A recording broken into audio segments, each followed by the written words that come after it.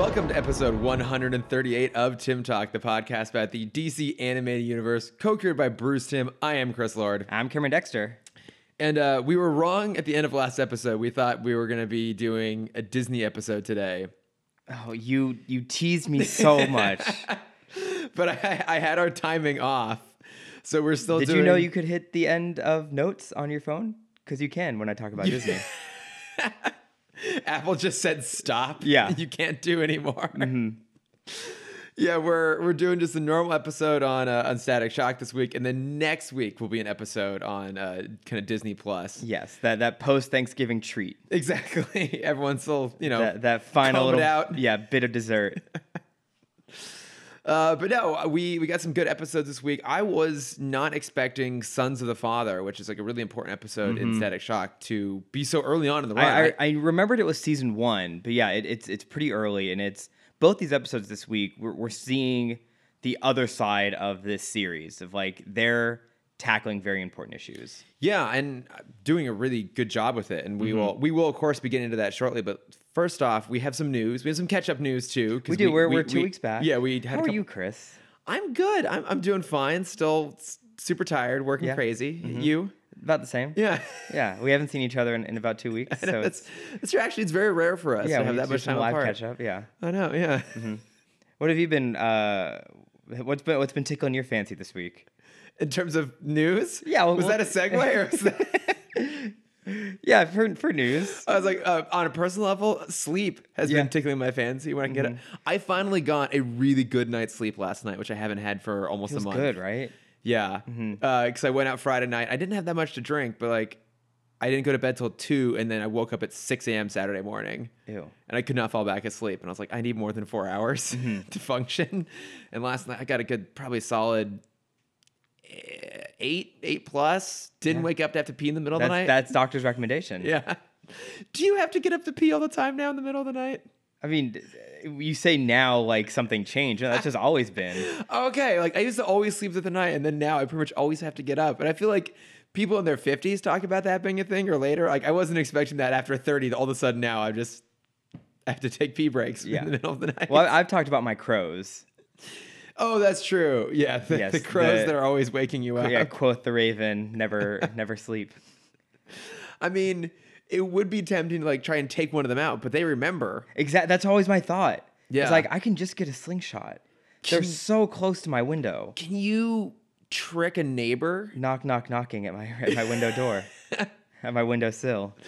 Can you like trick someone else to try and take them out for you? Like go up a level and like pull my slingshot out at the people above me and then sneak back down? I mean, it all depends. How do crows remember people? Is it by sight? Or is it by location? Smell, location?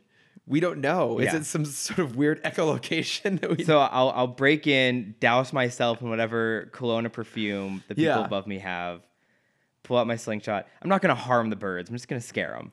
Here's what you do. Buy yourself a balaclava and some really strong Axe body spray. Yeah. Go a floor up.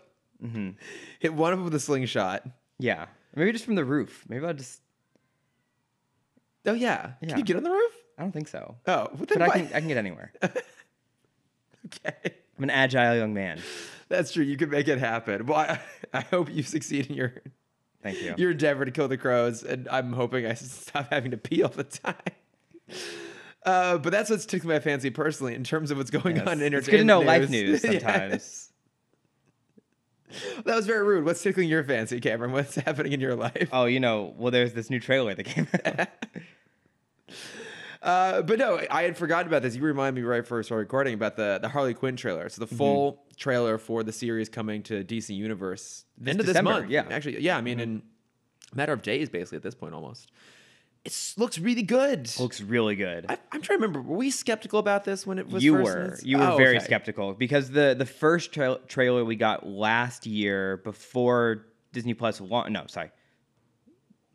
DC Universe? Freudian slip I there. understand. I had to correct I almost said Disney Plus. DC Universe, before it came out, we did have that minute-long trailer of her sitting in the jail cell. Oh, and yeah. you were worried it was like, oh, it's going to be just like very offbeat, crude humor. And it still kind of is. It is, but based on this trailer, it's deployed well. Yes, and also now we have a rough idea of the plot, Yeah. where it's not going to be like a silly sitcom, which I think is what it was pitched as. Yeah, maybe. And it could still be that way, but now we know kind of the overarching story is Harley is trying to get into the Legion of Doom, and kind of trying to up her cred as a villain. It I looks think it's super fun. Yeah, that's such a great idea, and that's Yeah. a very fun play, especially for that character to play in. Yeah. Well, because it's a fun concept because it's her having to just constantly escalate her own life. It's already very heightened character, just having to like go more extreme places. Yeah, and I'm hoping, because we've had a few conversations about this, because I remember talking in BTOS about the schedule of villainy, of like what villain has what day of the week in Gotham. Oh, that's right. Yeah. Do they ever And- coordinate? Yeah, and I'm hoping that like with Quinn trying to become this new force in Gotham, like she starts stepping on other villains' toes, and they Yeah. kind of have like Penguin comes over, is like, hey, we need to talk. Yeah.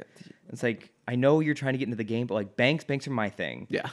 Art museums, that's Riddler. Science labs, that's Freeze. Like you can't just take whatever you want. We all have our thing. Yeah. You needed to find a thing.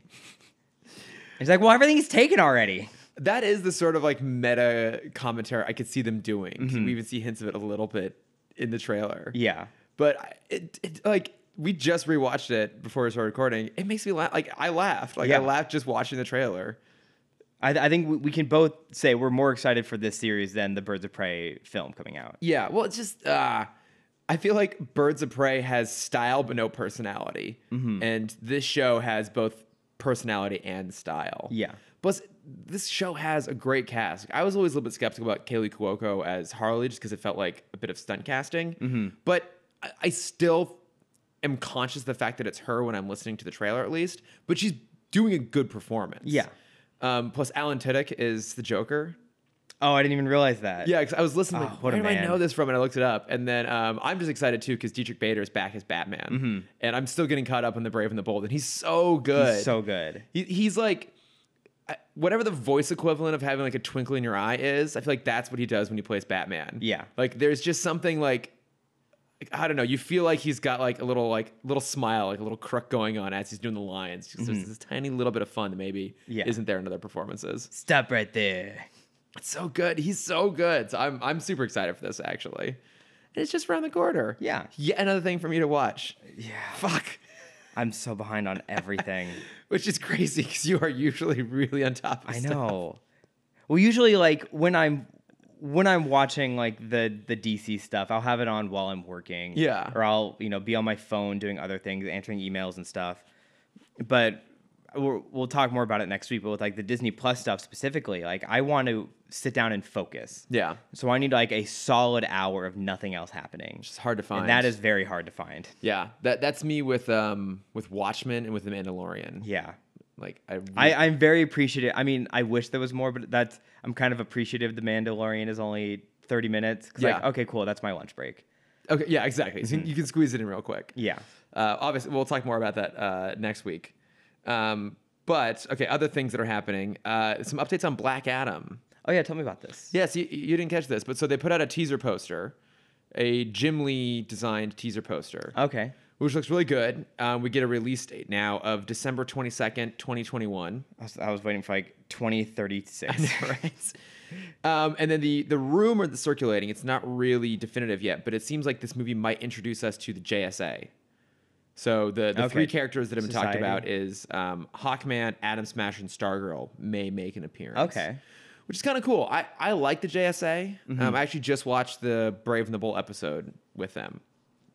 And there's some characters I really like in there. Like, I don't know why, I like Hourman a lot. Like, I've seen him in nothing, basically, but he's just kind of a cool idea. He has for a cool character. look. Yeah, cool look, cool. And of the JSA, I feel like those are kind of the weird people to pull from them. Because JSA has some great characters. There's some big hitters in the JSA. So, like, Wildcat. Yeah, Wildcat's one of my favorite. I mean, I love because he's always kind of the cameo character in most of the DC stuff, and he's maybe my favorite cameo character. Oh, he's great in The Brave and the Bold. He's great in JLU. Mm-hmm. He's got a great appearance in New Frontier. Yep. Like, because we got Wildcat, Dr. Midnight, Dr. Fate. Dr. Fate. Oh, I Yeah. love Fate, Dr. Fate. The OG Green Lantern. Yeah. OG Flash.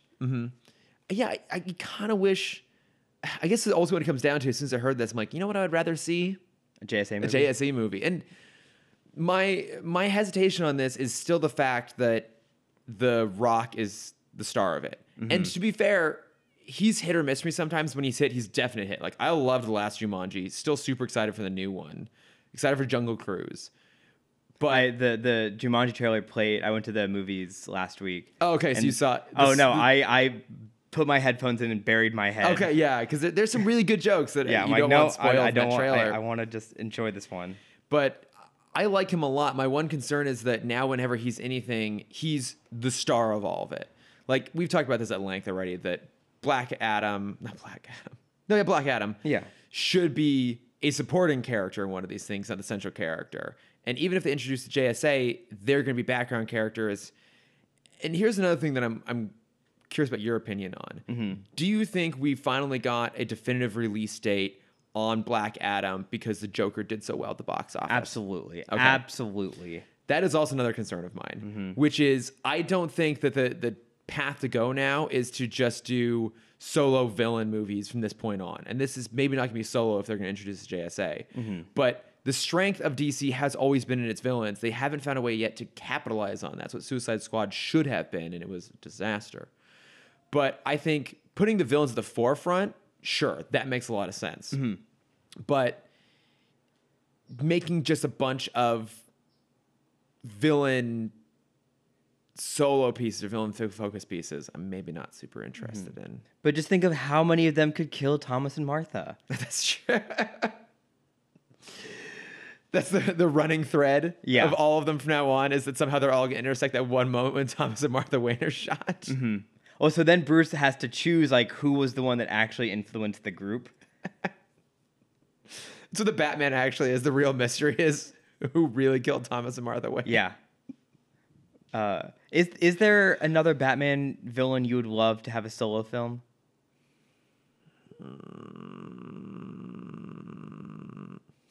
Killer Moth. Great choice. I thought you were going to go with Riddler just because... No, what are we talking about? We want a Condiment King solo film. That's absolutely true. The whole movie is in puns. So I don't want to see any more origin superhero villain Except films. But for the Condiment King. If it were something really wry and meta and self-aware, if it were in even a similar kind of tonal vein to maybe what's going on with the Harley Quinn show, then I'd be super on board. I think we have lots of complicated feelings about the Joker. The one thing I can appreciate is doing something that feels really, really different.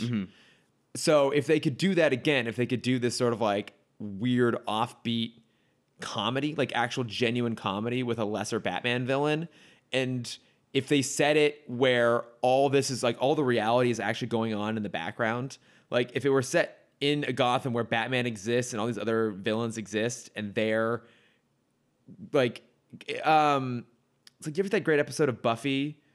Is it called Zappo? Harpo? I don't know. It's the one where Xander is just focused on him. There's some crazy disaster going in the background, but it's just focused on his own little side quest. It's basically the idea of putting the side quest in the forefront of a story. Oh yeah. If they did that, I would love it. But that also requires them to have this sort of robust continuity that say Marvel has. Marvel could do that now. Yeah. Maybe not as a movie, but they could totally do a Disney Plus movie or a Disney Plus short run series that's all about just this random villain that no one takes seriously. And I would love to see something like that, but that's not what we're gonna get. Let's be honest. I know. Oh, Disney Plus. We had some more casting news from The Batman. So we got confirmation that Andy Serkis is gonna play Alfred. Oh, I didn't see that one. Yeah. So that's good. Because it was that. There was a premiere recently, and Matt Reeves tweeted a photo of Andy Serkis running down the carpet, and it says, "Here comes Alfred," with the little Batman, little Bat cute. logo. It's definitely a different version of Alfred, but I'm intrigued by it. Did you ever read? Wait, so is he gonna? Is it a CG? Is it a CG Alfred played by Andy Serkis? That's absolutely true. Is it just Caesar in a suit? They're gonna bring back Alan Napier from the original. Amazing 60s show, but they're gonna have Andy Serkis with the mocap on it. Perfect. It's gonna be great. Did you ever read Batman? Not Year One, Batman Earth One. No. So it's Jeff Johns and oh fuck, I was gonna say Frank Quietly, but it's not Frank Quietly doing the art. Andy Kubert, it doesn't matter. It's a good story. It's a young new version of Batman going up, and in that version, Alfred wasn't the Wayne's butler. He was Thomas Wayne's like good friend from some sort of armed conflict, and he was basically brought in as last minute security for the Waynes because Thomas Wayne was running for mayor. They're killed, and then the only person left to take care of Bruce is Alfred, and so he basically just lies, says, "Okay, I guess I'm your butler," but he's a very different role. Okay. He's not like ironing Bruce's tights and that sort of thing. Like he's an actual. Does he teach him sock fu? He absolutely teaches him sock fu. Of course. Yeah, only the best heroes know sock It's the fu. first thing they teach the military. Yeah. Well, you got to do your own laundry, all right? You have no one else to. is going to do it for you. Yeah. Yeah. And you got to be efficient. There's no time to waste. You got to get your workout in. You got to get your combat training in while you're also doing household chores. Mm-hmm. You should see the mop. It's crazy. Oh, man. But I think, I mean, just given that it's Andy Serkis who has that sort of like grit to him a little bit. I mean, he has like the polish too. Like he played a butler in The Prestige. He was like the right-hand man to Nikola Tesla in The Prestige. He was. Yeah. You're so right. Yeah. Oh, I love that movie. It's Nolan's best. And it absolutely is. You know what? You can at me if you disagree. I will have that argument But with yeah, you. no, Prestige is easily his best film. Definitely his best film. It's top 5 films for me. Yeah, it's amazing. So I could see him, but maybe doing like a bit of a grittier take on it a little bit. So that could be interesting to see where they go with that. And the other piece of casting was that John Turturro is going to be Carmine Falcone. I did see that one, which is leading more and more into a Long Halloween idea. Because there's still rumors flying around that someone is going to get cast as Harvey Dent. Now, the challenge there is that The Dark Knight already really did their version of that, and they did a pretty good job with it. Mm-hmm. But you can still incorporate some elements of the Harvey Dent angle and the Two-Face angle into a Long Halloween adaptation. But if that's what this is, God, I'm so excited. Yeah. It's the best Batman comic ever written. And I think the casting we've had has all been fantastic so far. Yeah. I feel like Andy Serkis' Alfred is maybe the only one so far who go like, oh, that'll be an interesting take on the character, rather than, oh, that is that character personified. Yeah, John Turturro I'm so excited for him. I love John Turturro. Yeah. I mean, the man's got incredible talent, incredible range. And I feel like... And to think of like how far he's come, because I think it's the same. Hold on. Let me double check this before I... Are you asking if he's the Jesus from The Big Lebowski? No. Because he is. Are you asking if he's Agent... Was it Simmons or whatever from Transformers? No, I knew that one.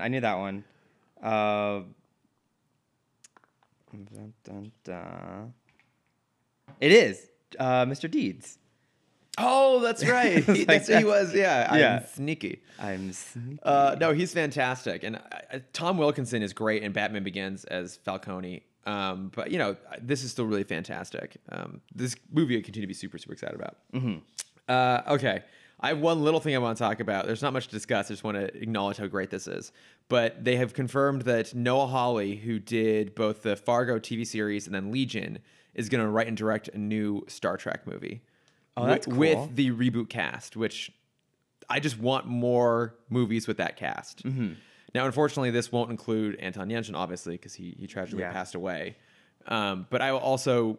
Have you gone back and watched any of his films recently? No. They're all so good. He was amazing. I know you've talked a lot about Charlie Bartlett, which I haven't seen. Charlie Bartlett is so good. He's amazing in that. Thoroughbreds, he's amazing in. Oh, that's right. His last film. Yeah, I still need to go watch that. Yeah. Mm-hmm. And I've heard the documentary that just came out about him is supposed to be really, really fantastic. Mm-hmm. I need to go watch that. I can't remember the name of it. But I mean, it won't include him, which is unfortunate. No. That's not. It's sad that it won't include him, but I mean that is an amazing cast, and so I'm super excited for that. And Noah Hawley is a really fantastic creative. Mm-hmm. Okay, we have one other thing, or I guess two things in the same vein to talk about. One is that Henry Cavill made a comment recently that technically he's still Superman. Yeah, he hasn't given up. He said something along the lines of like the cape is in the closet and he's ready to bring it out if something lines up properly. Mm-hmm. Which I would still like to see a really good Superman movie done with him. I think he's well cast, just underutilized. I agree. But along those lines, the other thing too the most important news of this week that I've been waiting for this moment on the podcast. So there's been a lot of social media traction, let's specify, Yes. about But that gets work done nowadays. it can. You It fix Sonic. I was gonna bring it up. Like, are we gonna talk about Sonic? That new trailer looks good, It actually. looks so good. It looks fun. It looks really fun. So glad they fixed that. Jesus Christ. I don't even care about Sonic, and I'm glad they fixed it. I think I have really high hopes for the movie. Just because it's nice to see Jim Carrey be like a crazy person again. Yeah. He looks like he's going to be on like proper camp form. Yeah. But no, what we're ultimately getting at here is that there's been a lot of social media traction about the Snyder Cut. So obviously the hashtag release the Snyder Cut. But the big thing is that who has been jumping in on Everyone. this, which is everyone. So like basically all the principal cast now has jumped in to make some sort of post about it. So this includes Ben Affleck, Gal Gadot, Gal Gadot, Ray Fisher, who played Cyborg, Jason Momoa obviously has been banging this drum for a while. Yeah. But lots, where'd it go? I had the article up. Lots of other people though are also getting on this. Where'd it go? I had it. Oh, here we go. Okay, so let me just like run through some of the lists of people that have been jumping on board here. So, I think it's the cinematographer has been posting a little bit about this. But the actor who played Black Manta in Aquaman, Okay. forgive me, I'm totally gonna butcher this, but Yahya Abdul Mateen. No, actually, maybe I got that right. Who's also in Watchmen, and he's great in it. Okay. He's the husband. Oh, gotcha. Yeah, he tweeted about it. David Ayer tweeted about it. Gal Gadot, Ben Affleck, Ray Porter. Who's Ray Porter? Is that not Cyborg? No, that's Ray Fisher. Oh. Joe Manganiello. Yeah, lots of people. Like the stunt coordinator on it. But I think we have to remember when we talk about release the Snyder Cut, the movie's not done. Like that's not a complete. It seems movie. ambiguous. Yeah. As to how. I mean, so How would you like them to handle it?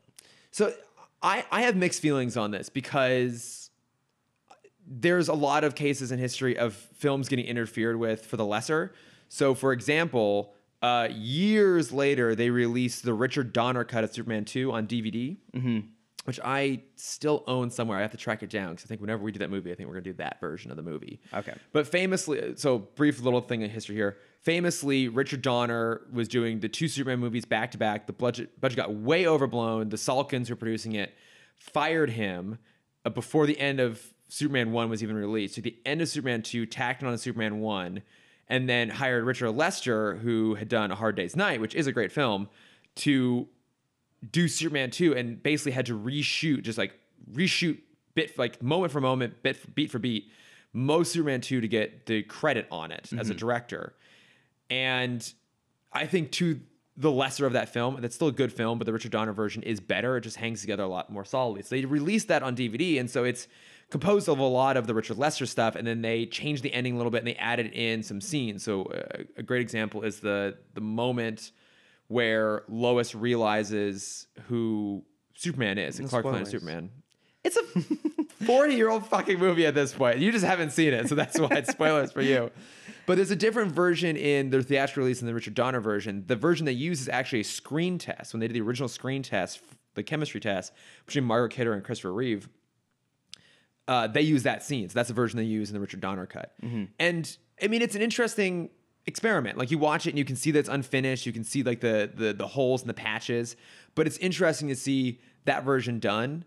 I also have always really wanted to see the director's cut of Superman Returns, and I recognize now how problematic that is, given that Bryan Singer's the director on it.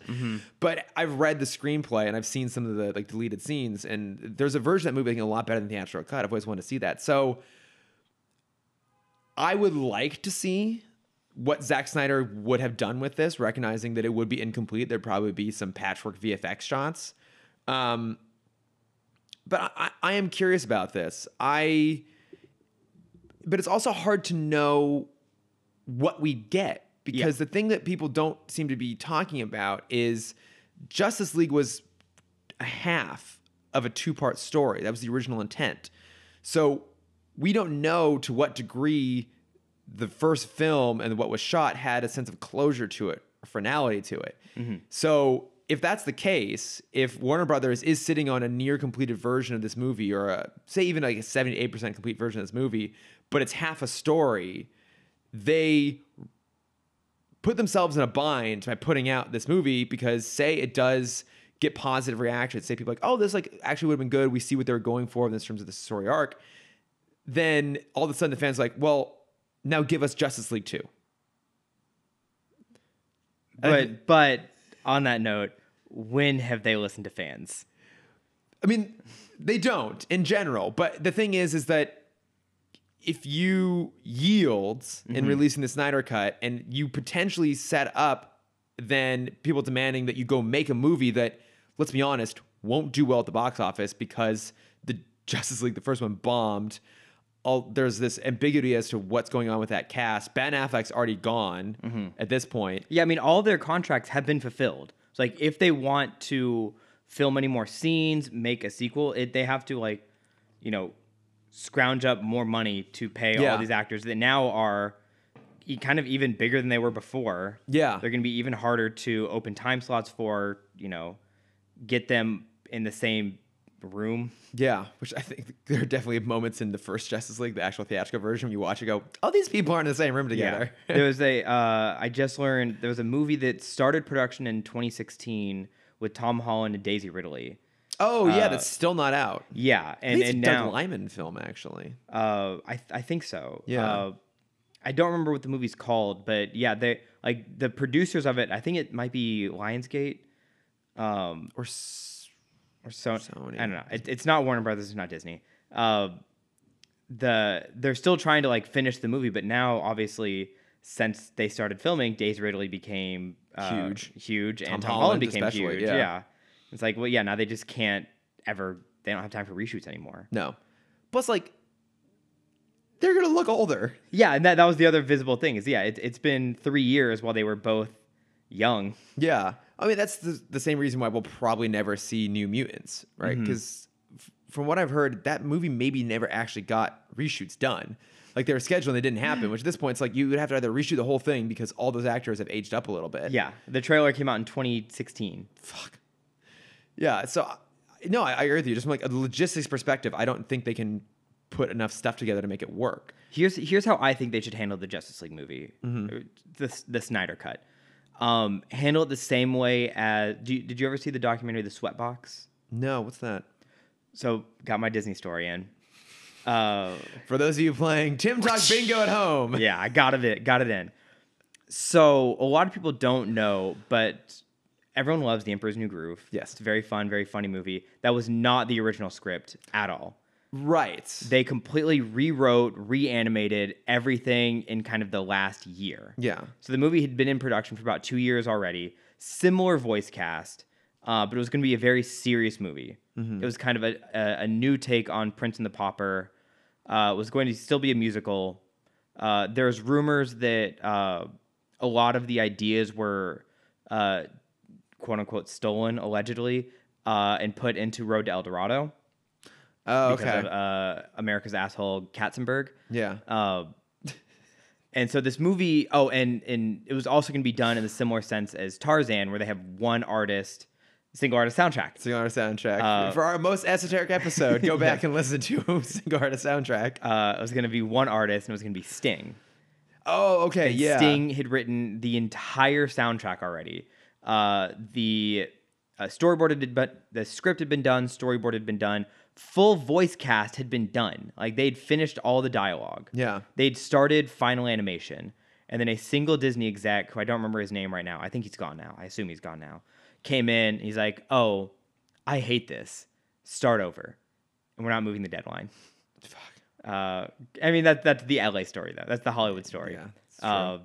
So they completely, they on a timeline standpoint, they were 70% done with this project. Yeah. And completely scrapped it and started from scratch. And now we have the version we have now. And so they made a documentary about it, which also, funny enough, got scrapped, but was leaked online a couple of years ago called The Sweatbox. Yeah. Which is about the miserable process of basically calling Sting and telling him we're not making his movie. Jesus Christ. That's a hell of a thing. They should have made the exec do it. Yeah. But yeah, this horrible process of changing everything in the last minute. Yeah. And so I think they can take that idea and apply that to the Snyder Cut. I think they could work. I mean, they did the same thing with Superman Lives. that there's a documentary Yeah, out there the Death of about Superman Lives. Exactly, which I haven't watched either. We should do Neither have I, We should yeah. do that at some point. So that could kind of curve the ending of that part 1. Yeah. Of like you're showing it in segments, and then kind of as you're getting to the end of part 1, you can kind of blend it into more about Snyder and more about Zack and kind of the trauma that happened with his family.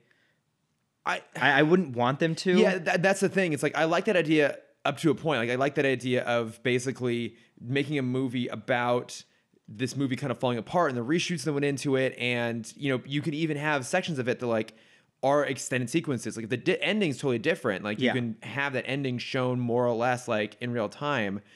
But yeah, I wouldn't want to dive into like the personal tragedy element of it just because that would feel exploitative. And we knock Zack Snyder a lot as like a filmmaker sometimes, but like he's still a person. Yeah, and like that, it's really sad what happened to him. And I think maybe to some degree that became an excuse. Like, and worth also acknowledging we don't have any inside knowledge on this. It's like pure speculation, but like. Not that we've ever had inside knowledge on anything. Never at any point in our lives, but it kind of feels like maybe Warner Brothers to some degree capitalized on that tragedy as an excuse to push him out. And I guess that's like the real tragedy of all of this. It's like there's an actual like human tragedy tangentially connected with what is otherwise like a lot of business, political, entertainment bullshitting that's going on. And it's interesting that Snyder is also feeling this fire himself to a lot of degree. Because I feel like there's potential for that intersection to happen somewhere.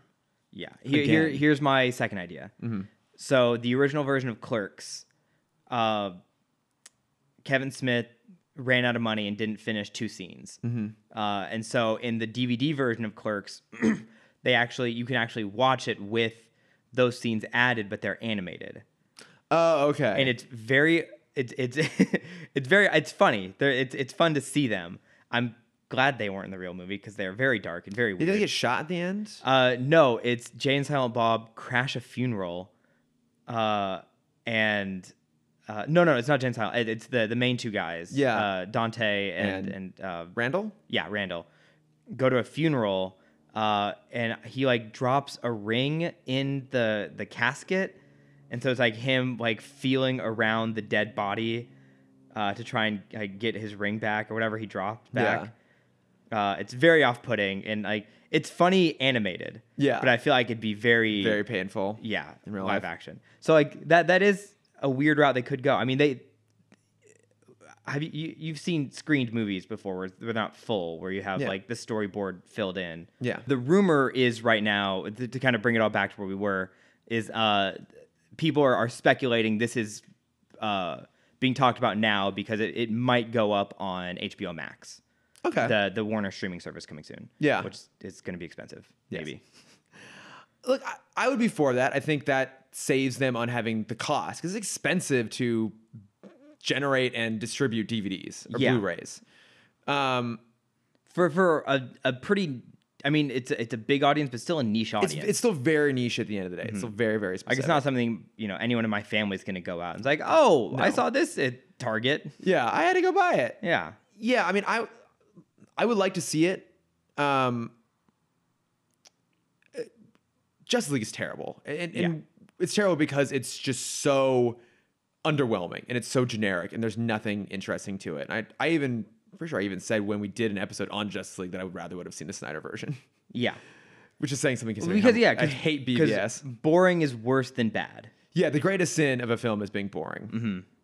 So I don't know. I would be curious to see it. I have no interest in like jumping in and like the fan fervor to try and make it happen. But if it were, I'd be curious to watch it, certainly. Yeah.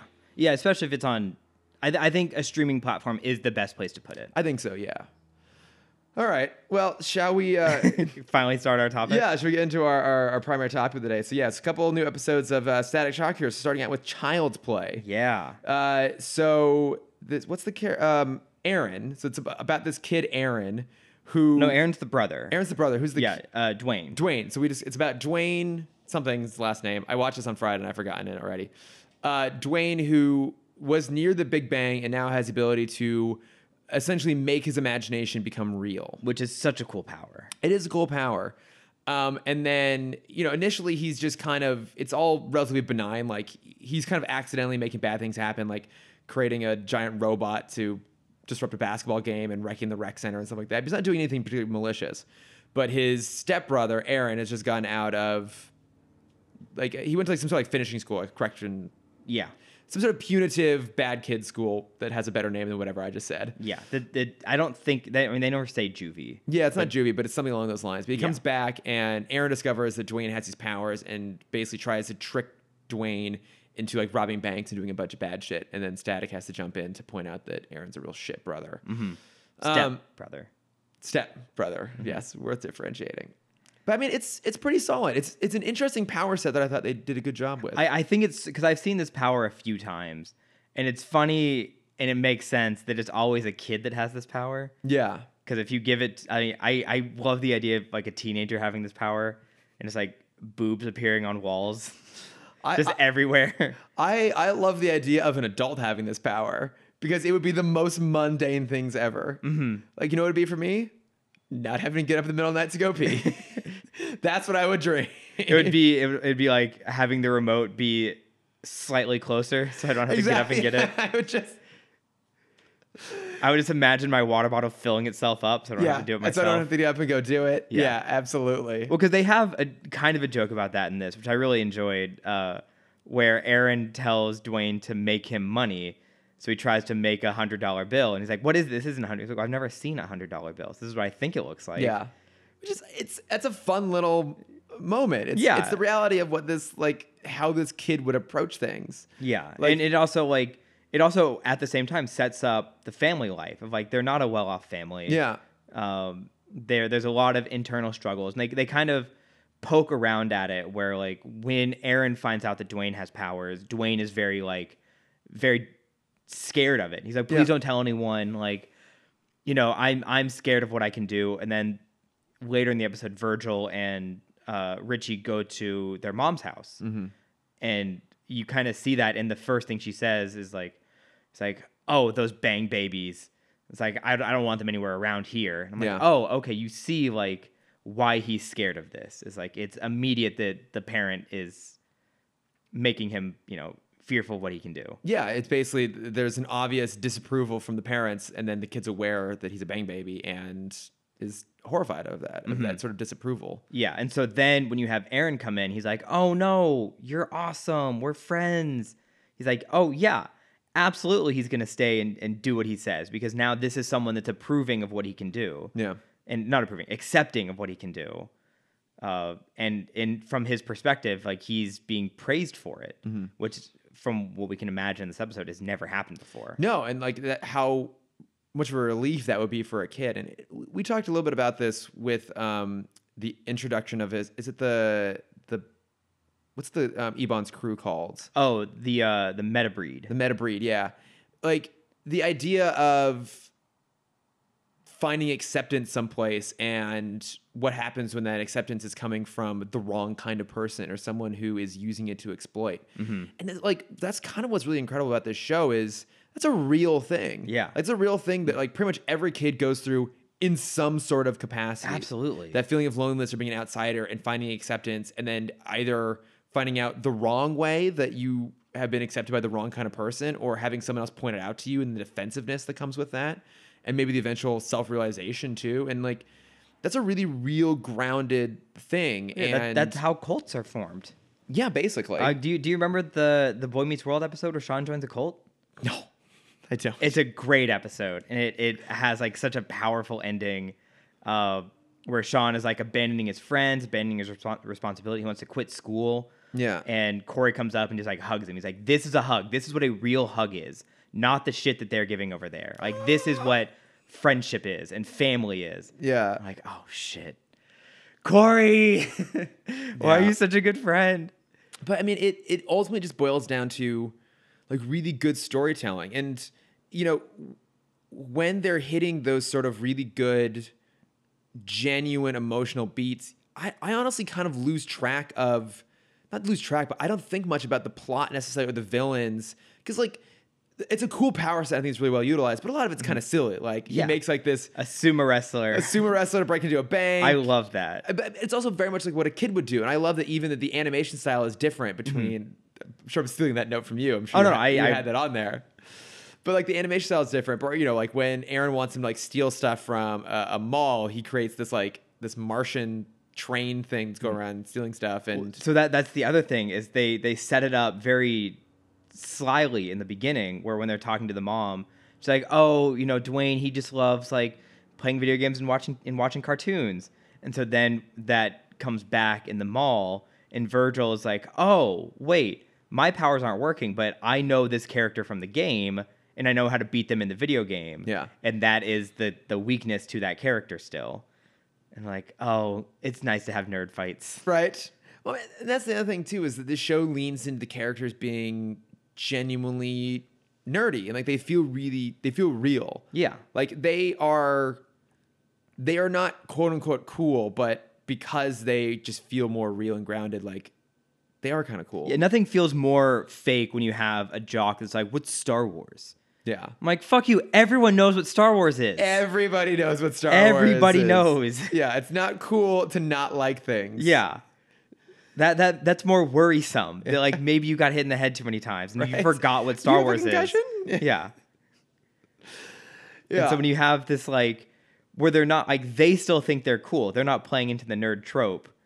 But at the same time, like, oh yeah, he programs video games, he watches cartoons. Yeah. Like that, yeah. That's just what normal people do. He is just a normal kid. Yeah. In a way that we haven't really seen. Because even Terry is... He was just a normal guy who had like amazing, like gold level, like Olympics level gymnastics abilities. Yeah, but even then, he's got this kind of like James Dean cool guy thing going on. He's got the hot girlfriend. He's got friends. It's like his episodes never felt relatable as a teenager. Or it was also to the point where he was so played up that when he was, for me at least, when he was nice to like the nerd characters, it almost felt uncharacteristic of him. Yeah. Like to be the nice guy on top of all this. Exactly. Because I think he always genuinely was trying to be the nice guy, but then there were certain episodes when he would play up that niceness to try and get some sort of information and be a detective. And you feel like Virgil does that a little bit here. Because actually Virgil does play a detective kind of in this episode. Like he has to go figure out who the person is that is making all these things happen. Mm-hmm. Which that's kind of fun to see too. Like it was a totally different side to him as a crime fighter, having to evolve a little bit. Yeah. And then so this is also the episode we were introduced to the community center, which will be a big location for the rest of the series. Mm-hmm. So this is I misspoke before, as I do many a time. Yes. He does not run a homeless shelter or a kid shelter. This is Virgil's dad's job and location. Is he runs the community center, and we see at the same time it's meant to help kids. Yeah. So we see that in the next episode a lot too, which we'll talk about in a second. Mm-hmm. Of like his first and ultimate responsibility is the kids of the community. Yeah. And once again, best parent award continues to go to Virgil's dad. Oh, absolutely. Because what is also great about that too is that it helps understand why he has a problem with the Bang Babies. Because I mean, one is there's just the chaotic element of this town now being filled with a bunch of people with powers. Mm-hmm. There's the Bang Babies who are kind of active criminals. Yeah. Yeah, and also, the majority of the Bang Babies are kids. They're teenagers. Yeah, and there's that side of it too, which is that as someone who has dedicated his life and his career to helping kids, there's a part of him that I'm sure would recognize just the impact that had on all those kids, just like the pain of the empathy of knowing that there are people that are now struggling even more so because they have these powers and are dealing with even more problems than would have otherwise. There's like the collateral damage element. Obviously, his community center gets destroyed partially by a kid, but and we'll get to it a little bit in the next episode. But in the next episode, we'll see the first interaction between Virgil's dad and Static, like face to face, and the only thing that the dad says is, "Do your parents know where you are?" Yeah, because he really does always look at this from the perspective of someone who really cares, which it helps differentiate him from, say, someone like J. Jonah Jameson, who's always like, "Oh, like Spider-Man, you menace, you're always causing these sort of problems," and almost gets played like a bit of a caricature at times, whereas that's like, oh, it's really coming from a place of empathy. And What is the name? It's slipping me right now, but in Young Justice, they open up the facilities for new Metakids. oh, Do you remember is what it those are the called? oh, it starts with a T. It's in Talos, New Mexico. Talos, New Mexico, right? Yeah, the first one is. Hold on, let me Google that real I know fast. what you're talking about, though. Mm-hmm. Yeah. Yeah, it's almost like if that I think was part of a comic story at this point in history, I feel like that is where Virgil's dad would be. Is like he would be running the meta facility Right. for kids To help kids. Yeah. We talked about most of the episode, but I do want to talk about the powers a little bit because it's an interesting power set, and I feel like Oh, it's just called the youth Center. Yeah. Okay, yeah. Oh, it's run by Star. That's what I was thinking. It's run by Star Labs. It's run by Star Labs. There Okay, we go. yeah. Yeah. But how did you feel about the way the kids' powers were used? It's also, for being a weird power, I thought it actually, the logic of it held up pretty well. Yeah, it made sense. I mean, there's another person, I think it's in Static. Someone will correct me. Where they can just make projections. So that it's not a physical construct like Dwayne could make. Yeah. But instead it's a hologram. Yeah, and I think here they obviously are physical constructs because they cause damage. They can pick up characters and move them around. But then it also acknowledges that though the constructs aren't vulnerable to Static's powers because they're still not real. Yeah. They're basically like hard light holograms, essentially. And I thought that actually held together pretty well. Yeah. Also, I thought it was really interesting that the robot dinosaur had rocket legs. I had never noticed that in the opening title sequence. Oh, I missed that too. Yeah. Yeah, and then in the actual cartoon episode, like, oh, that T-Rex robot doesn't have legs. Mm-hmm. He's got jetpacks. Got jetpacks. Yeah. Jetpack legs. Because that's cool. I mean, it is cool. And the show is cool. That's the thing. That's what a kid would think of. Yeah. It's sort of like crazy imagination. Yeah, and it's the power is used exactly as a kid would use it. He wants to show off to his friends, so he makes something to show off to his friends. What's the first thing we see him make? The cherry soda fountain. Yeah. Oh, yeah. Oh, and then they talk about. What's her face is back. Not Trixie. Daisy. Daisy. Thank you. Daisy's back, and I think they use her in a very smart way for storytelling because we're already in a world where Virgil and Richie know everyone and kind of have that good connection to the community. You can have Daisy come in for exposition of like, right. Who's that guy? Yeah. It's like, oh, that guy, that's Aaron. He was in juvie for a little bit, but now he's back. Let's go say hi to him like we've never met before. Right. I mean, it is like, hey, Aaron, you might not remember me. I'm Virgil. I'm the main character. Yeah. This is my cartoon. This is my show. It's called Welcome. Static Shock. I don't know the connection yet. You're here for one episode. Yeah. You have 23 minutes to get your story across. Right. Then we'll forget you for all time. Yeah. But no, I quite liked this quite a bit. Yeah, this is such a I didn't pick up any good. Oh, hold on. Before we get into quips, this is also a very important episode Because it introduced Shaq. because it's just Shaq. Yes. Because the teenagers having an argument of who's the better basketball player, Will Chamberlain or Shaq. Yep. Yep. Our first episode with Shaq in it. Yes. The seeds are being planted. Yes, they are. Yeah, that was my pop culture reference of the week. Because there's really none in the next episode, but that one was like very, very on point. It's almost like they looked in the camera and said it. It's like, Will Chamberlain, he's got nothing on. Shaquille O'Neal. Yeah. Coming soon to Kids Coming WB. soon. Keep your eyes peeled, kids. Watch this space. But yeah, I think that's kind of everything that I had notes on. The one little nod that I liked was when they have the that Martian train. His one weakness was fire, which is obviously a nod to John Jones, the Martian Manhunter, which is kind of fun. But yeah, shall we move on to Sons of the Father? Oh yeah. Yeah. So like as we mentioned at the top of the show, like this is a pretty important episode in terms of the run of Static Shock. It's one of their highest regarded. It's one of the most famous. And I just wasn't expecting to be so soon. And so I was like excited to get to it because it's pretty intense. I mean, there's a loose background plot about Ebon and the what is it again? Metabreeds. I can never remember the name for some fine. reason. The Metabreeds being back, but they're really a sideline plot thread that's really there just to give some structure to the main storyline, which is it's pointed out that Richie's always at Virgil's house and the other way around. So Virgil's like, hey, can I come over to your place? And he goes on a Friday night and comes to realize that Richie's dad is this huge bigot. And is at first kind of oblique in his references, really like knocking on rap music and everything that it does for his community. And then eventually just like makes a comment, not to Virgil's face behind his back, about his kind. And it's really intense.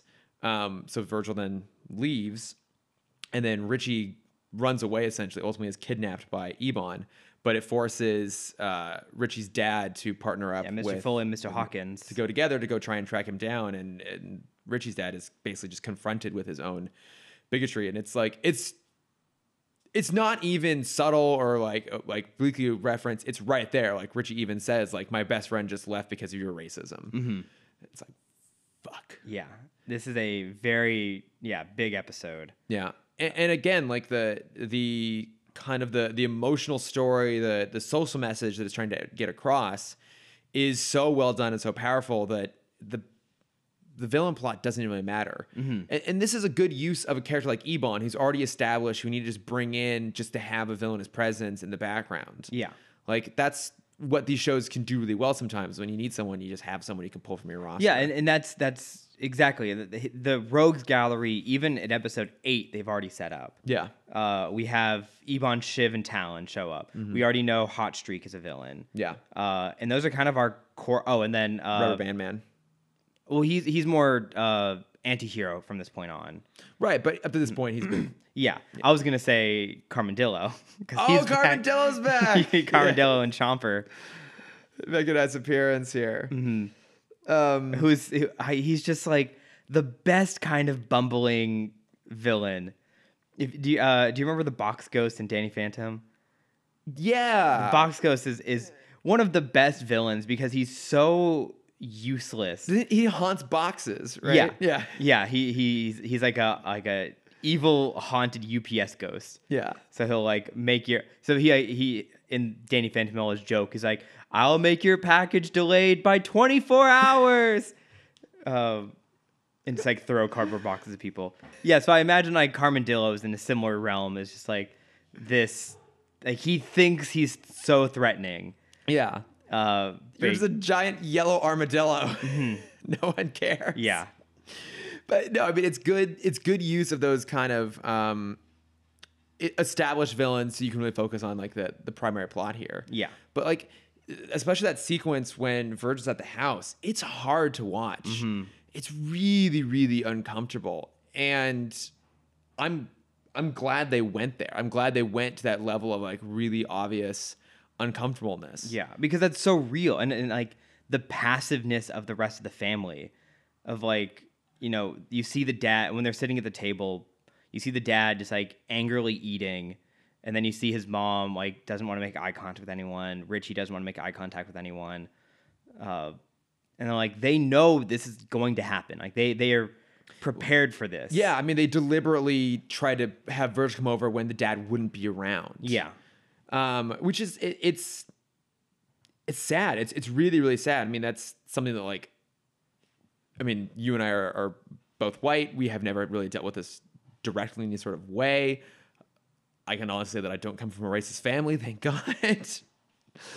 But you know, this is sort of stuff is real, and to have it portrayed in such a real manner is really helpful. Now, one thing I do want to note is that this was written by Christopher Simmons, who's one of the main writers on the show. As far as I can tell, Christopher Simmons is a white writer. I'm going off the fact that he's a Canadian-born writer and graphic designer. Okay. Not to just use a broad brushstroke here, but most likely this person's white. One little criticism, I kind of wish this had been written by like Dwayne McDuffie or one of the other writers. Not that it doesn't feel authentic, but I think maybe just that extra little bit of authenticity may have been beneficial. Yeah. And you can definitely, at least I felt like they also still had to kidify some of the problems. Yeah. Where like when Richie's dad is talking about why he doesn't like rap music, like, oh, because it teaches kids to draw on walls and stay out past curfew. Yeah, stay out past curfew. And I'm like, oh, disrespect because you can't their parents. say anything else. Can't say anything else.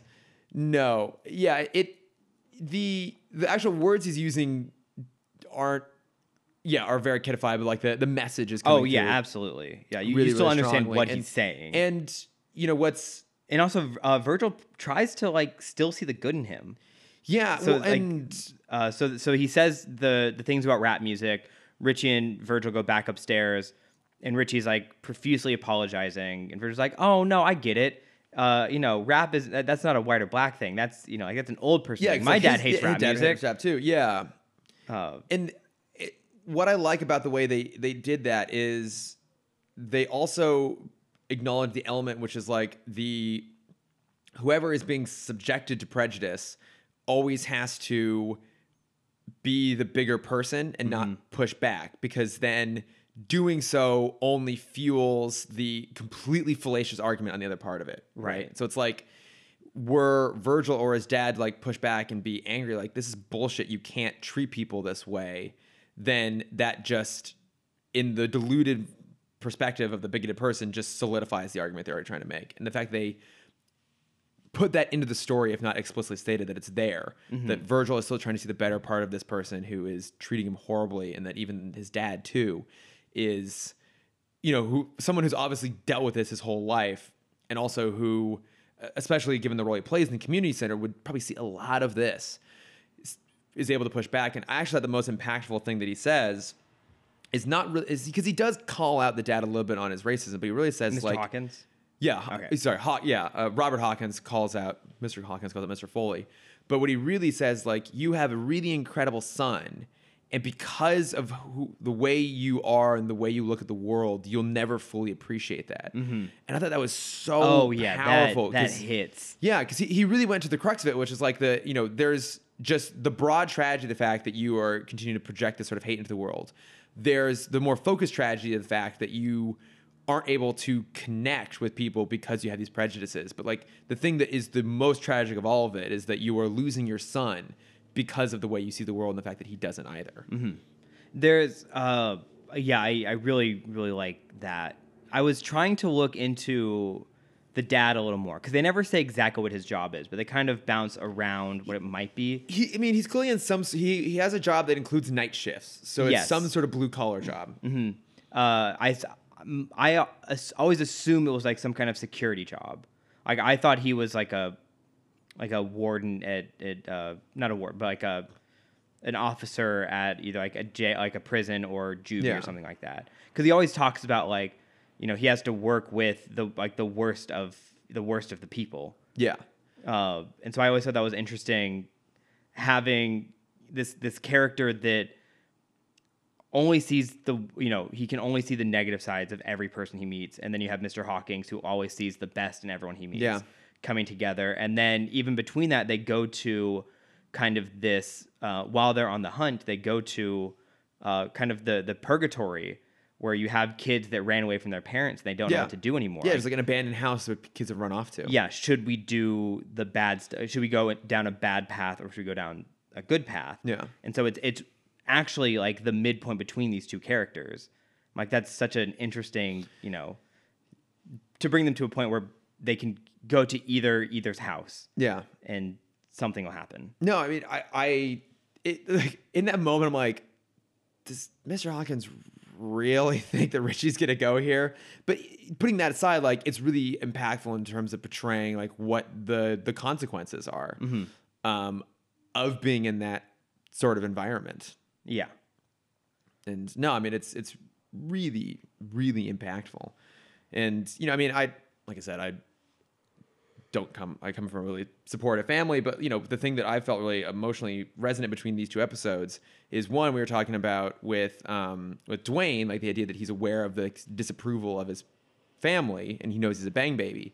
And then in here, we're kind of dealing about just like either active or passive bigotry. And it's like, I won't go all into it, but like when I came out, like there was a lot of friction in my family. Like now we're great, having gone through it. We're actually stronger as a result. But like that's what I really connected with, is the idea of like you can reckon, like being in a situation where you know that you're around someone that either like just like disapproves of who you are as a person, and not knowing how to deal with that, or like having to retreat into it in a lot of ways, or wanting to get out of that situation.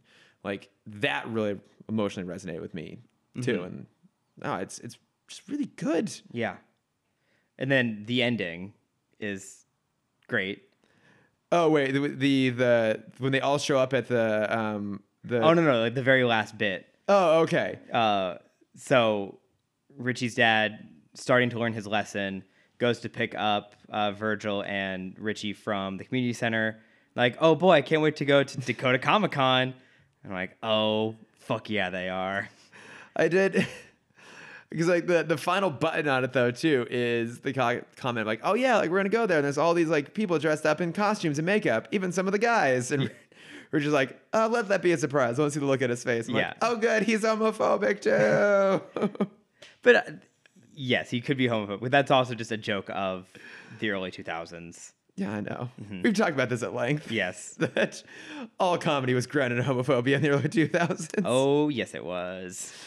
But no, I mean, like I mean, I can honestly say I think probably one of the best episodes of the DCAU we've encountered absolutely. For very, very different reasons than maybe some of the other ones we've talked about as being really exemplary. But like, it's a really emotional story. It's really good, and want to give like a extra shout out to the guys over the DCAU Watchtower, the Watchtower database, because they did a YouTube video, which I'm pretty sure I plugged when they first put it out there, but all about diversity in the DCAU. And this show in particular, this episode and this dynamic is kind of one of the major things they touch upon. So, definitely worth going and giving that a watch, and kind of giving a more nuanced perspective on it than maybe you and I are able to do. Yeah. Clumsily here on the podcast. Doing the best we can. Exactly. But no, that's really worth a watch. So go check that out. So. I'm trying to think if because there's only really one quip between these two episodes, so it's gonna be the clip they're a of little the more week. serious, yeah. Yeah, so it was you're a shadow of your former self, Ebon. Like, I like that. That's a pretty good one. That's so good. All right, shall we move into some notes from friends here? Let's do it. All right, so got a message from Ashley Clark after our last full episode in which we were able to kind of jump in and respond to some notes. But she messaged in with some score recommendations. I was talking about how much I love scores. So she had a few. She said her favorite score is The Adventures of Robin Hood. Some other ones are Pride and Prejudice, Jane Eyre, The Village, Broadchurch, and who doesn't love Dragonheart? I actually haven't listened to any of these scores. So I'm going to go do that. So what's the like most unusual score in your kind of go-to playlist? Ooh, there's so many. I really like the Beetlejuice score.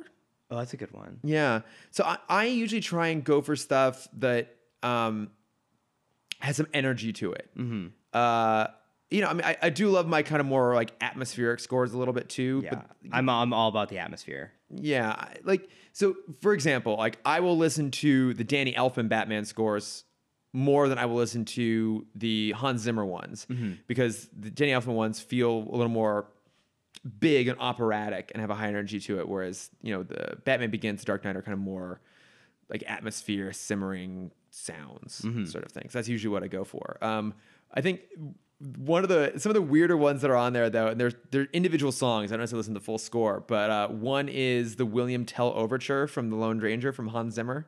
Interesting. It's the sequence. It's like the 10-minute long version they use for the train. You've seen The Lone Ranger. I've not seen The Lone Ranger. Look, a lot of it's awful, but it is directed by Gore Verbinski, who, when he's not necessarily on form, despite that, he is a really good visual action director, and he's really good at these sort of like Rube Goldberg-esque action sequences. So there's this fantastic sequence at the end of The Lone Ranger with multiple trains kind of running simultaneously and stuff happening back and forth between them, and it's all done to the William Tell Overture, which is like a pretty classic piece of music, but was the Lone Ranger theme, but it's this big bombastic version. The other one that's kind of an odd choice is it's also Hans Zimmer, but it's from The Amazing Spider-Man 2. It's the Electro Suite. Okay. I don't know if you remember that at all. I have Rooftop Kiss Okay. on my go-to list from Hans Zimmer. Yeah, but it's the one where it's like got a bunch of weird, it's like electrifying, terrifying. Oh, no, I didn't know that. It's a really odd piece of music, but it's goddamn it doesn't get you pumped up. So that's an odd one. So, but I do love me some scores. But Ashley also had another comment she made, which is we were talking about like great casts. So she had a comment, which is there should be a perfect cast challenge. So I'm going to pose that to you now as a question, Cameron, which is for you. What are some of your perfect casts, and can we, in this moment now, come up with the greatest cast of all time in cinema? That's a big question, and that's a question that definitely was not posed 40 minutes ago for me to think about. But we'll figure it out on the fly. So, do you have some? You want me to throw out some of mine? I mean, I have my joke answer, which is Looney Tunes, Space Jam. Space Jam. I mean, Can't get any more perfect than Michael Jordan, Bill Murray, and the Looney Tunes. Yeah. Also Wayne Knight. Sorry, excuse me, and also Wayne Knight. Yes. Yes, and Bill Murray. I said Bill Murray. Did you say Bill Murray? I said him first. Oh, okay, I wasn't paying attention to the words you were saying. No, I mean that is a super solid one. I mean, we were talking about them earlier. I think that the reboot Star Trek cast is a perfect cast. Oh yeah, that's so good. But I think that one can't necessarily take the cake because it is a perfect cast in that it is having to fall in the shadow of a previously perfectly cast group of people. And the fact that it has a great balance of new takes on the characters and old takes on the characters. And, that's a great one for me, but I wouldn't include that. Obviously, I have to throw in the cast from Casablanca. Okay. Given that it's my favorite movie of all time, I deem that film a perfect film. You did a Casablanca thing recently, didn't you? I did. My friend Alec was in town. He's been on the podcast before. Apropos of this conversation, because I'm sure it'll come up for you, but he was on the Who Framed Roger Rabbit episode. But he and I went out to the Casablanca Mexican restaurant in Venice, California. And the whole place is just all kinds of Casablanca memorabilia, murals, and stuff like that. And both of us being huge Casablanca fans, it was amazing. But I mean that movie is incredibly well written, but part of it it survives on the chemistry and the strength of its cast. And I think that is something worth noting. Is like I feel like a perfect cast is one that if you were to swap out any individual element of it, it wouldn't be as good of a movie. Okay. So like I think another one worth acknowledging is Star Wars, the original Star Wars film. Like that is a perfect cast. I feel like there's no one you change anywhere in that. And that really survives in the chemistry of those leads. And the fact that when George Lucas was making that movie, he based it on the chemistry. It wasn't finding the best person for each role, but what trio had the best chemistry together. And obviously the ones that he picked worked. Yeah. Two robots and a Wookiee. Exactly. He clearly lost that mojo when it came to casting the prequels. But yeah. I don't know. Who are some other casts for you? I'm trying to think.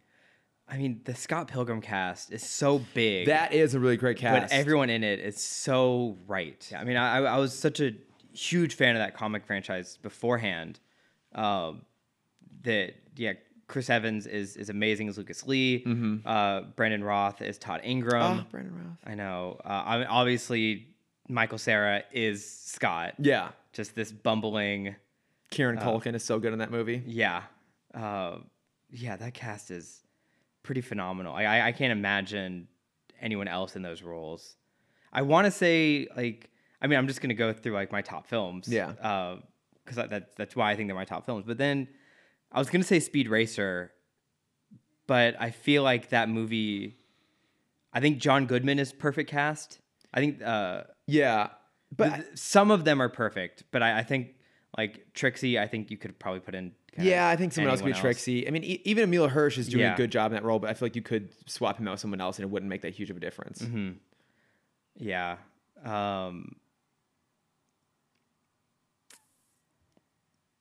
But for the sake of this argument, let's not do animation. How about that? Yeah.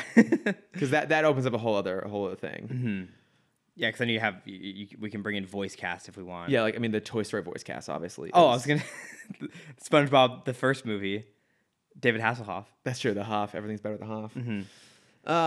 I mean, you can get that's such a big question. You can get into Marvel, right? But I think it ultimately comes down to it can't be a movie that really hangs on maybe one or even two critical pieces of casting, right? It's obviously Marvel's done an amazing job with their cast. You could say oh my god, the Avengers is a perfect cast, but that almost feels like a bit of a cheat in some ways. Yeah.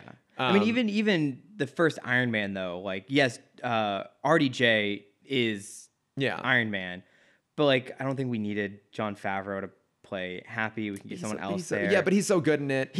They're all so good, but I could also just imagine, because I mean, obviously we're gonna get a reboot at some point in the next 20 years. Yeah. And that alone, I think, says of how permanent the cast is. Yeah. Like RDJ is gonna be the hardest one to replace. And that's why I think it's gonna take so long for them to reboot that one specifically. Yeah. But like, you know, anyone can be Pepper. Yeah, kind of. Anyone can be Happy. I'm surprised you haven't thrown in Who Framed Roger Rabbit. I've been thinking about that one, and I think, I mean, Roger's obviously great. Yeah. But I mean, Bob Hoskins, Christopher Lloyd. Yes, those were the two that I was solid yeses. Yeah, and I think it's Oh, go ahead. what's her face? Oh, Dolores. She's a little interchangeable.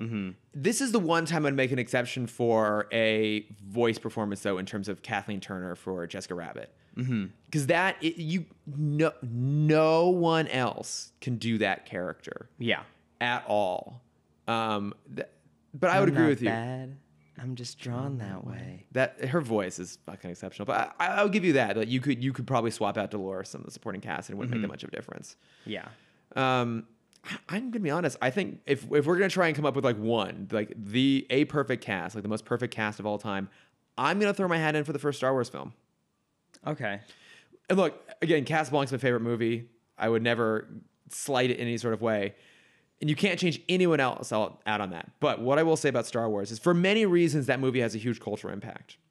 But I think you replace any one of those major characters, and I'm gonna go ahead and include Kenny Baker, Anthony Daniels, Peter Mayhew, and obviously James Earl Jones, but even down to Grand Moff Tarkin's character. I can't believe I'm blanking on his name. Peter Cushing, right? Like that is so good. You take like any prominently featured character in that, I think you swap them out, the movie is pretty substantially compromised, and I think that movie was always going to be successful, but a huge part of its success is down to how good that cast is.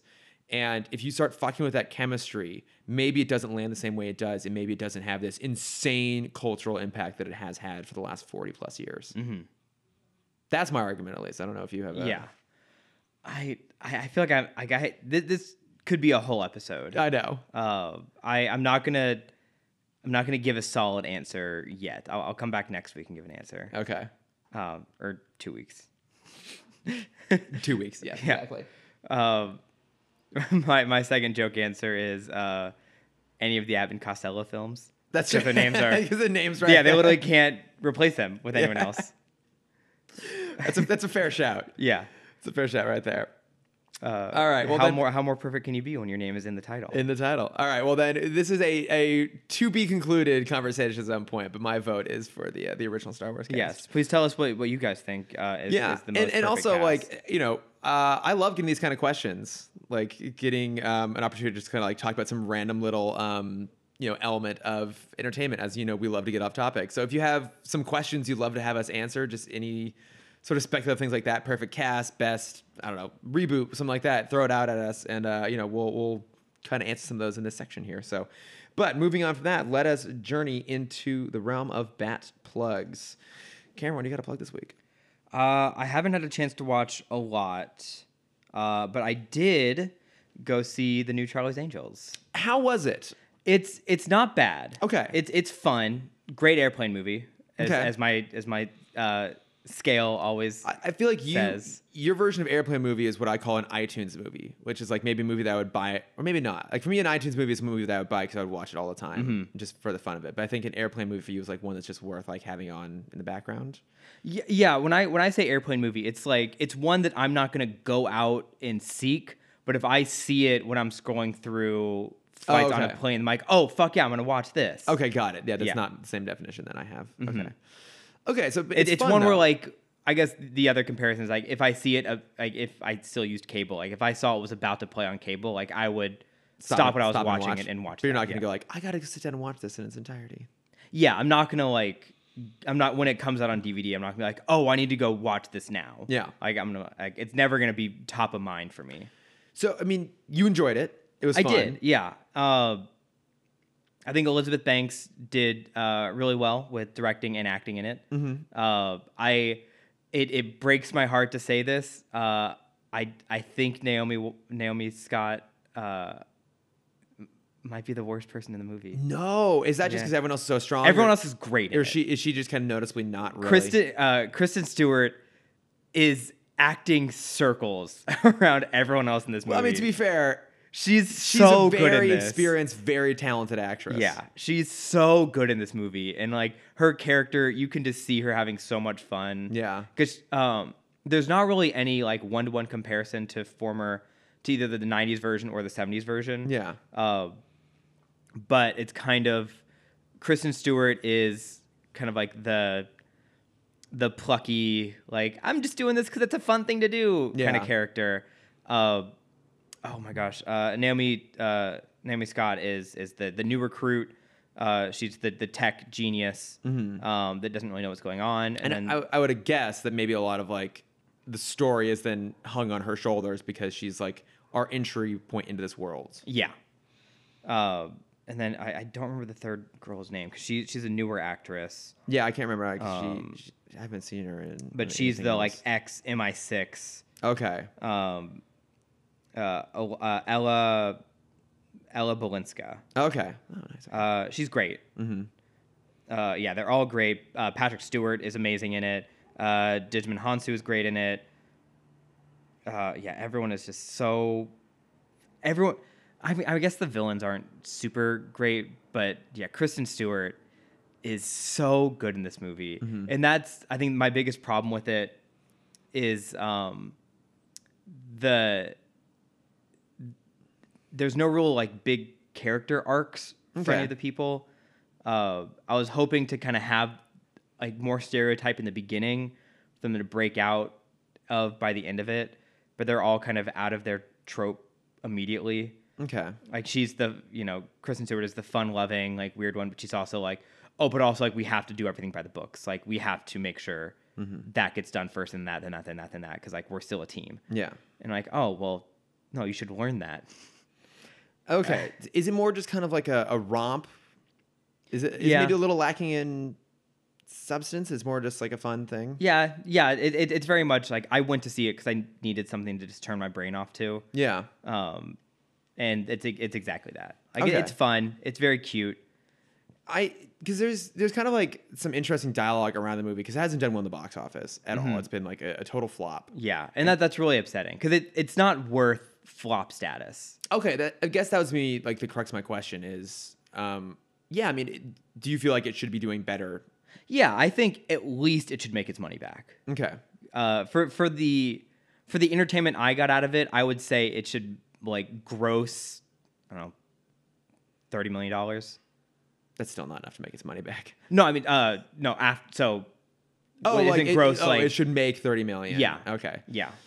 I think you have very high expectations for what profit movies make. Oh, that's the word I was looking for. Yeah, it should Yeah. profit, not gross. Yeah. No, I mean, I do want to watch it. The challenge I have now is that I barely get a chance to see anything. I know. Yeah, I mean, I chose that over like Honey Boy. Yeah. Everyone has been telling me to go see The Lighthouse. I'm sorry, I'm probably not going to see The I'm Lighthouse probably not going to see it anytime either. soon. No, like, you and I have both prioritized seeing Frozen 2 this weekend, although we Yeah. haven't had a chance yet. I really want to see Knives Out. I'm very excited for that. Yeah. Oh, did That's- did that just come out? Came out this weekend. Yeah. Oh shit! God damn it! I know. So I'm prioritizing trying to get a chance to sit and see Oh, that. I got to go man. see Ford versus Ferrari, being the big gearhead that I am. Yeah, it's good. So there's a lot of things I want to see. Like, and I genuinely wanted to see this. Like, And even though there's still stuff on Disney Plus I haven't watched yet. I know, right? There's that too. And I think that's what it came down to for me. It was like, I wanted to see this. I was super excited when they first announced it, given that it was Elizabeth Banks, who I absolutely adore. To like put this franchise in the hands of women, I thought was really important. I was really excited about it. The first trailer came out. I'm like, I'm not super keen on this. Every subsequent trailer, every time I watch, I'm like, this movie looks dumb, but I'm also on board with it. I want to go see it and have fun. Yeah. I see. So there's moments in the movie where I understand why reviewers are going to review it badly. Because there's moments where they really overemphasize like the mistreatment of women in the workplace. Okay. And I'm sure as a reviewer, they're like, oh, this feels out of place. I'm like, no, we need to see these things. No, it's important. Yeah, like we were just talking about with these episodes of Static Shock. Like at the end of the day, entertainment should also still have something to say and should feel of the time. Yeah. Yeah, absolutely. Yeah, because the opening shot is Naomi going into a meeting and her boss, like, you know, talking over her the whole time, like puts his hand on her knee. She's like, or no, puts his hand on her hand. She's like, "You're doing a great job, honey. Like, just keep doing what you're doing." Yeah. Yeah, and I'm like, it's the stuff that like, why are they doing this? But I'm like, oh yeah, we just need this. Yeah, because so much right now. The world just does this all the time. Yeah, no, I want to watch it. I just don't have the time, and it's not something I'm going to prioritize. I wish it was doing better. I want a movie like this to be successful because I think what ends up happening is there's a very complex narrative around this because there's a couple of different elements. There's one, just a quality perspective that maybe it's not as good as people were hoping it would be, so they're not interested. I if we're comparing it to like the all-female Ghostbusters, Yeah. I think it's much better than that movie. Well, that's not a hard just bar. yeah, exactly. That movie was terrible. Yeah, just on like a content level. Yeah, it's a better movie than that. But you know, there's a lot that goes into this because one, there's the idea of maybe it's just not as good as everyone was kind of hoping it would be, so it's not doing well because of that. There's just a competition thing, which is it came out at a time when other really big movies were coming in the pipeline. It frankly was having to compete with things like Disney Plus right now. You know, there's a conversation about the fact that movies with all-female cast, especially ones that then have female directors and writers and producers behind it, there's conversations about those movies not necessarily doing as well as everyone would like. You know, there's also a conversation we had about just overuse of IP, that maybe people just don't really care about Charlie's Angels anymore. Yeah. And that they weren't super excited to see that despite maybe the cast and the creators behind it being really special. There's also, you know, the fact that I don't think Elizabeth Banks has done herself a lot of favors by being super vocal about its lack of performance in a bit of a negative way. And it seems obnoxious to me to like point out her specifically because then it seems like I'm only criticizing the fact that... But that's what the news, I mean, like, not only has she been the most vocal, but that's what the news has been picking up. Yeah. Is talking about how she is this like loud voice. I'm like, no, fuck you guys. Like, yeah. But, you know, regardless, male or female, I also feel like directors shouldn't be necessarily jumping into those kind of conversations. I think no one ever looks good coming out of that. Yeah. You know, it's like you can maybe become like, oh yeah, like it's disappointing, but I'm super proud of what we did. And maybe that's part of what she's saying and it's not part of what's getting picked up. But I feel like you just steer clear of that for the most part because it's never going to betray you in a good light, unfortunately. yeah. Which just sucks because I fucking love Elizabeth Banks. Yeah, me too. She's amazing. But okay, so Buji is a movie you would recommend people go see. Yeah, absolutely. I mean, if you've seen everything else, it's not like I think you should see it. I don't think you should prioritize it. Okay. Like, go see Knives Out first. Go see Frozen first. Go see Ford vs. Ferrari first. Okay. Yeah, I do want to see all those things. Go see Honey Boy first. Oh, is Honey Boy the Shia LaBeouf? Interesting. I've heard it's amazing. Probably won't see And it. it's only at ArcLight, which is the other problem. Oh, yeah, probably won't see it. Yeah. Yeah. I mean, what I am hopeful will happen is that's going to get a nomination for something, just so other theaters will pick it up for award season. Yeah, that's fair. That's fair. Okay. All right. Any other plugs for you? No, what have you been watching, listening, reading? Not much. Again, lack of time is always a problem. I already mentioned it earlier, but I'll mention it again here. Like, obviously, go check out the section Black Heroes Matter from DC Watchtower Database. I always say their name wrong. It's Watchtower Database, which will be in the show notes. And the other thing is I've been reading a book called The Sedona Method. It's literally sitting on the coffee table there in front of you. Oh. So I don't do well with nonfiction. I get bored.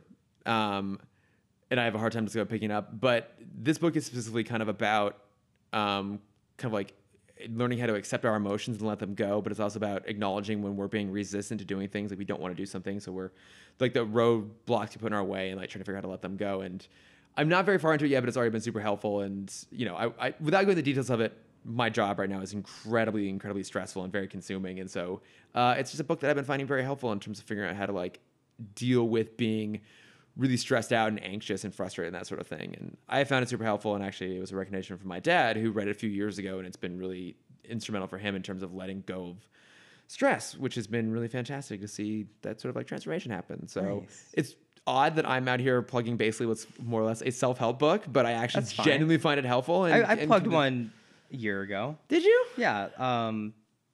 Silent. I think it was the book about like if you're an introvert, how to survive in yeah. America, and if you're an extrovert, how to deal with introverts. Yeah, I forgot about that. Mhm. Oh yeah. Okay, well there we go. Occasionally we have. Quiet. It's called Quiet, not That's it. Silent. Okay, yeah. Quiet. Yeah, occasionally meaningful things, but no, it's been very helpful. So it's something I'd recommend to people. It's good. Nice. Yeah, but I think that does it for us this week. So next week we'll be talking about Disney Plus. Ha ha ha. I give you a lot of patience for making it this far. Without, Yeah. I mean, I can't really say that you made it this far. You've been plugging Disney Plus every week. This is the week I've since it talked was the announced, least I about know, Disney. But it's fine because I think you know you have like a full conversation coming down the pipeline to know. talk about it. But yeah, I can't wait. yeah, so we will be talking about that next week. So, but thank you as always for listening, and we would love to hear comments, but especially questions. If you have just like fun, weird entertainment questions you want us to read out and answer It's on the the people podcast. with their finger on the button of Hollywood. Let us know your questions. Exactly, as your industry. as us outsider Hollywood insiders here, Hollywood Yeah. insider outsiders. Yeah, I mean we live in Hollywood. That's, Yeah, that's that's all true. that Yeah. matters. Yeah, we would love to get those questions. You can find us at Tim Talk Pod on Facebook, Twitter, Instagram, and Gmail. That's right. Yes. Cameron, where can they find you? You can see my face at CamDexter_Adventures and all of my Disney things, and my archived art page at Cameron.Dexter. Someday you'll bring it back. Yeah. I What believe- about you? I believe in you.